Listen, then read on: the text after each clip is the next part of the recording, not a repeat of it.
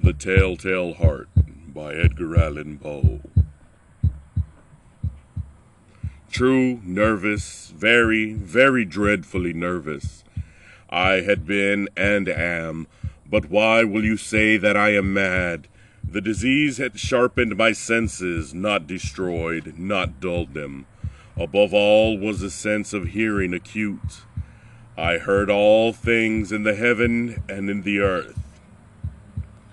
I heard many things in hell. How then am I mad?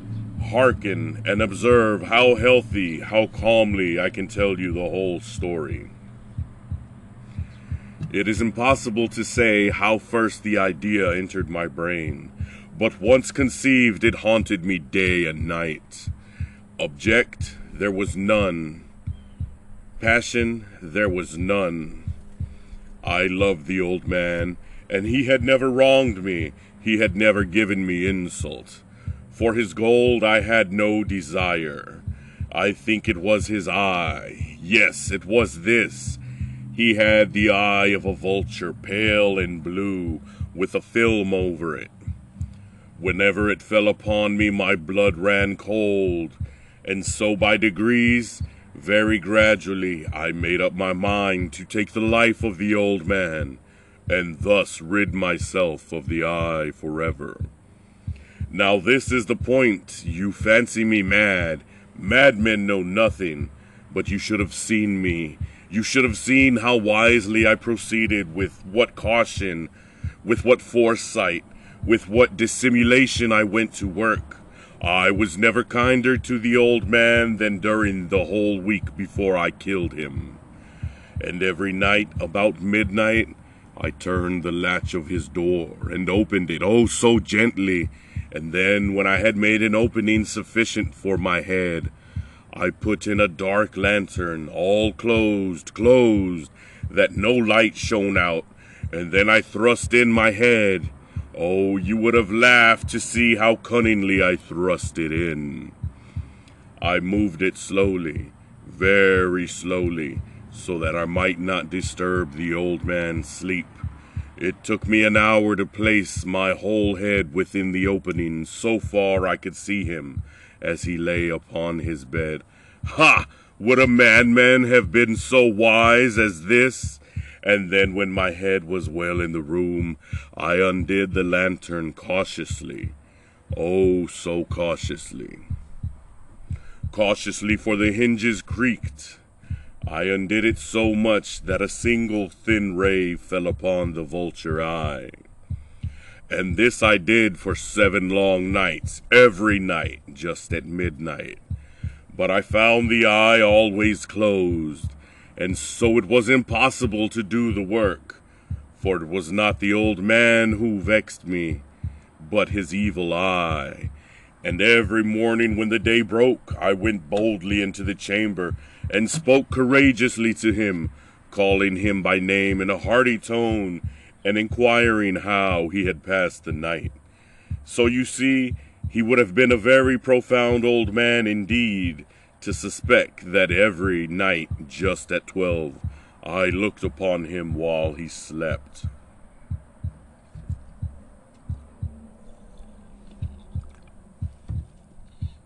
Upon the 8th night, I was more than usually cautious in opening the door. A watch's minute hand moves more quickly than mine did.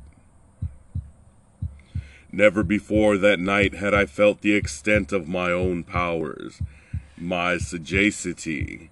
I could scarcely contain my feelings of triumph, to think that there I was opening the door little by little, and he not even to dream of my secret deeds or thoughts.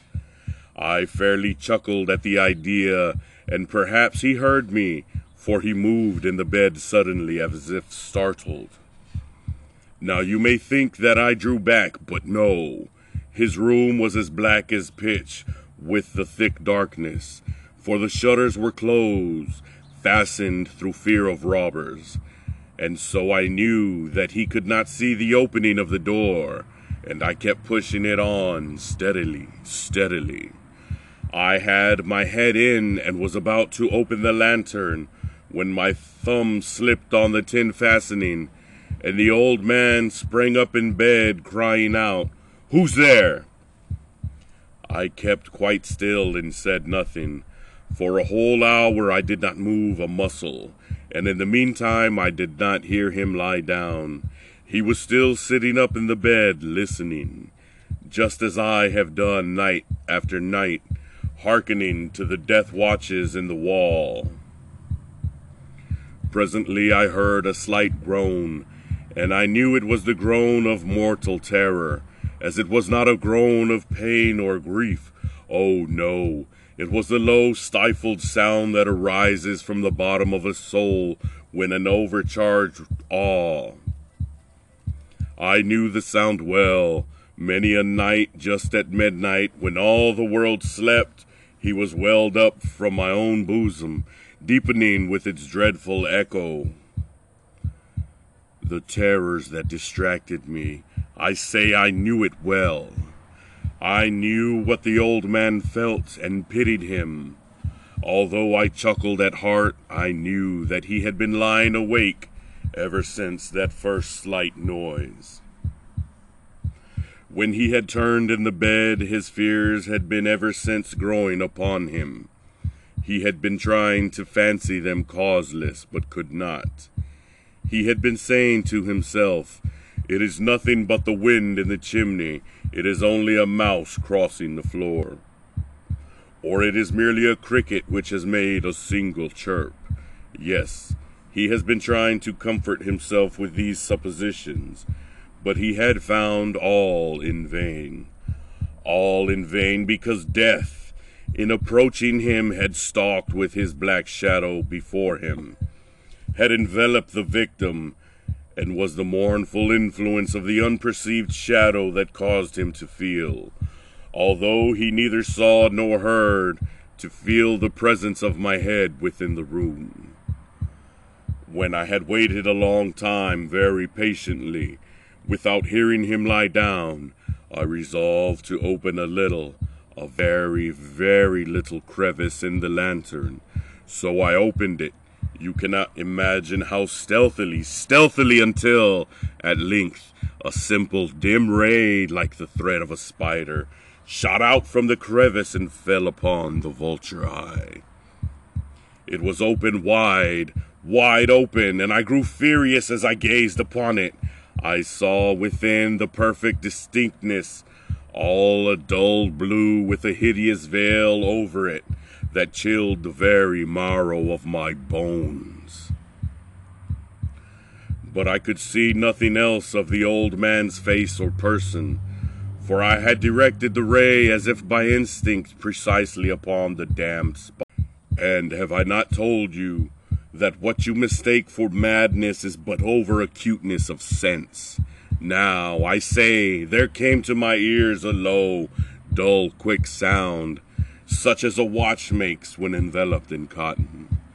I knew that sound well, too, for it was the beating of the old man's heart. It increased my fury as the beating of a drum stimulates the soldier into courage. But even yet I refrained, and I kept still. I scarcely breathed. I held the lantern motionless. I tried how steadily I could to maintain the ray upon the eye. Meantime, the hellish tattoo of the heart increased. It grew quicker and quicker and louder every instant. The old man's terror must have been extreme. It grew louder, I say louder, every moment. Do you mark me well? I have told you that I am nervous. So I am. And now the dead hour of the night, amid the dreadful silence of that old house, so strange a noise as this excited me to uncontrollable terror. Yet, for some minutes longer, I refrained and stood still. But the beating grew louder and louder. I thought the heart must burst. And now a new anxiety seized me. The sound would be heard by a neighbor. The old man's hour had come. With a loud yell, I threw open the lantern and leapt into the room. He shrieked once and only once. In an instant I dragged him to the floor and pulled the heavy bed over him. Then I smiled gaily to find the deed so far done. But for many minutes the heart beat on with a muffled sound. This, however, did not overvex me. It would not be heard through the wall. At length it ceased. The old man was dead. I removed the bed and examined the corpse. Yes, he was stone dead. I placed my hand upon the heart and held it there many minutes. There was no pulsation. He was stone dead. His eye would trouble me no more. If you still think me mad, you will think so no longer when I describe the wise precautions I took for the concealment of the body. The night waned and I worked hastily, but in silence. First of all, I dismembered the corpse. I cut off the head and the arms and the legs, and then I took up 3 planks from the flooring in the chamber and deposited all between the scantlings. I then replaced the boards so cleverly, so cunningly, that no human eye, not even his, could have detected anything wrong. There was nothing to wash out, no stain of any kind, no blood spot whatever. I had been too wary of that, for the tub had caught it all. When I made the end of these labors, it was 4 o'clock, still dark as midnight. As the bell sounded the hour, there came a knocking at the street door. I went down to open it with a light heart, for what had I now to fear? There entered 3 men who introduced themselves with perfect suavity as officers of the police. A shriek had been heard by a neighbor during the night. Suspicion of foul play had been aroused. Information had been lodged at the police office, and the officers, had been deputed to search the premises. I smiled, for what had I to fear? I bade the gentlemen welcome. The shriek, I said, was my own in a dream. The old man I mentioned was absent in the country. I took my visitors all over the house and bade them search well. I led them at length to his chamber. I showed them his treasures, secure, undisturbed. In the enthusiasm of my confidence, I brought chairs into the room and desired them to rest here from their fatigues, while I myself, in the wild audacity of my perfect triumph, placed my own seat upon the very spot which reposed the corpse of the victim. The officers were satisfied. My manner had convinced them. I was singularly at ease.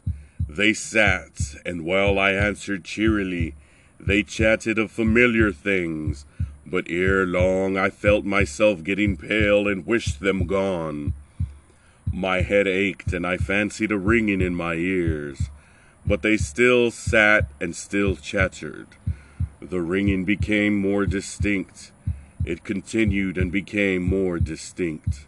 I talked more freely to get rid of the feeling, but it continued and gained deftness, until at length I found that the noise was not within my ears. No doubt I grew very pale, but I talked more fluently and with a heightened voice. Yet the sound increased, and what could I do? It was a low, dull, quick sound. Much sound as a watch makes when enveloped in cotton. I gasped for breath, and yet the officers heard it not. I talked more quickly, more vehemently, but the noise steadily increased. I arose and argued about trifles in a high key and with violent gesticulations, but the noise steadily increased. Why would they not be gone? I paced the floor to and fro with heavy strides, as if excited to fury by the observations of the men, but the noise steadily increased. Oh God, what could I do? I foamed, I raved, I swore. I swung the chair upon which I had been sitting, and it grated upon the boards, but the noise arose over all and continually increased. It grew louder, louder, louder, and still the men chatted pleasantly and smiled. Was it possible they heard not? Almighty God, no, no, they heard, they suspected, they knew. They were making a mockery of my horror.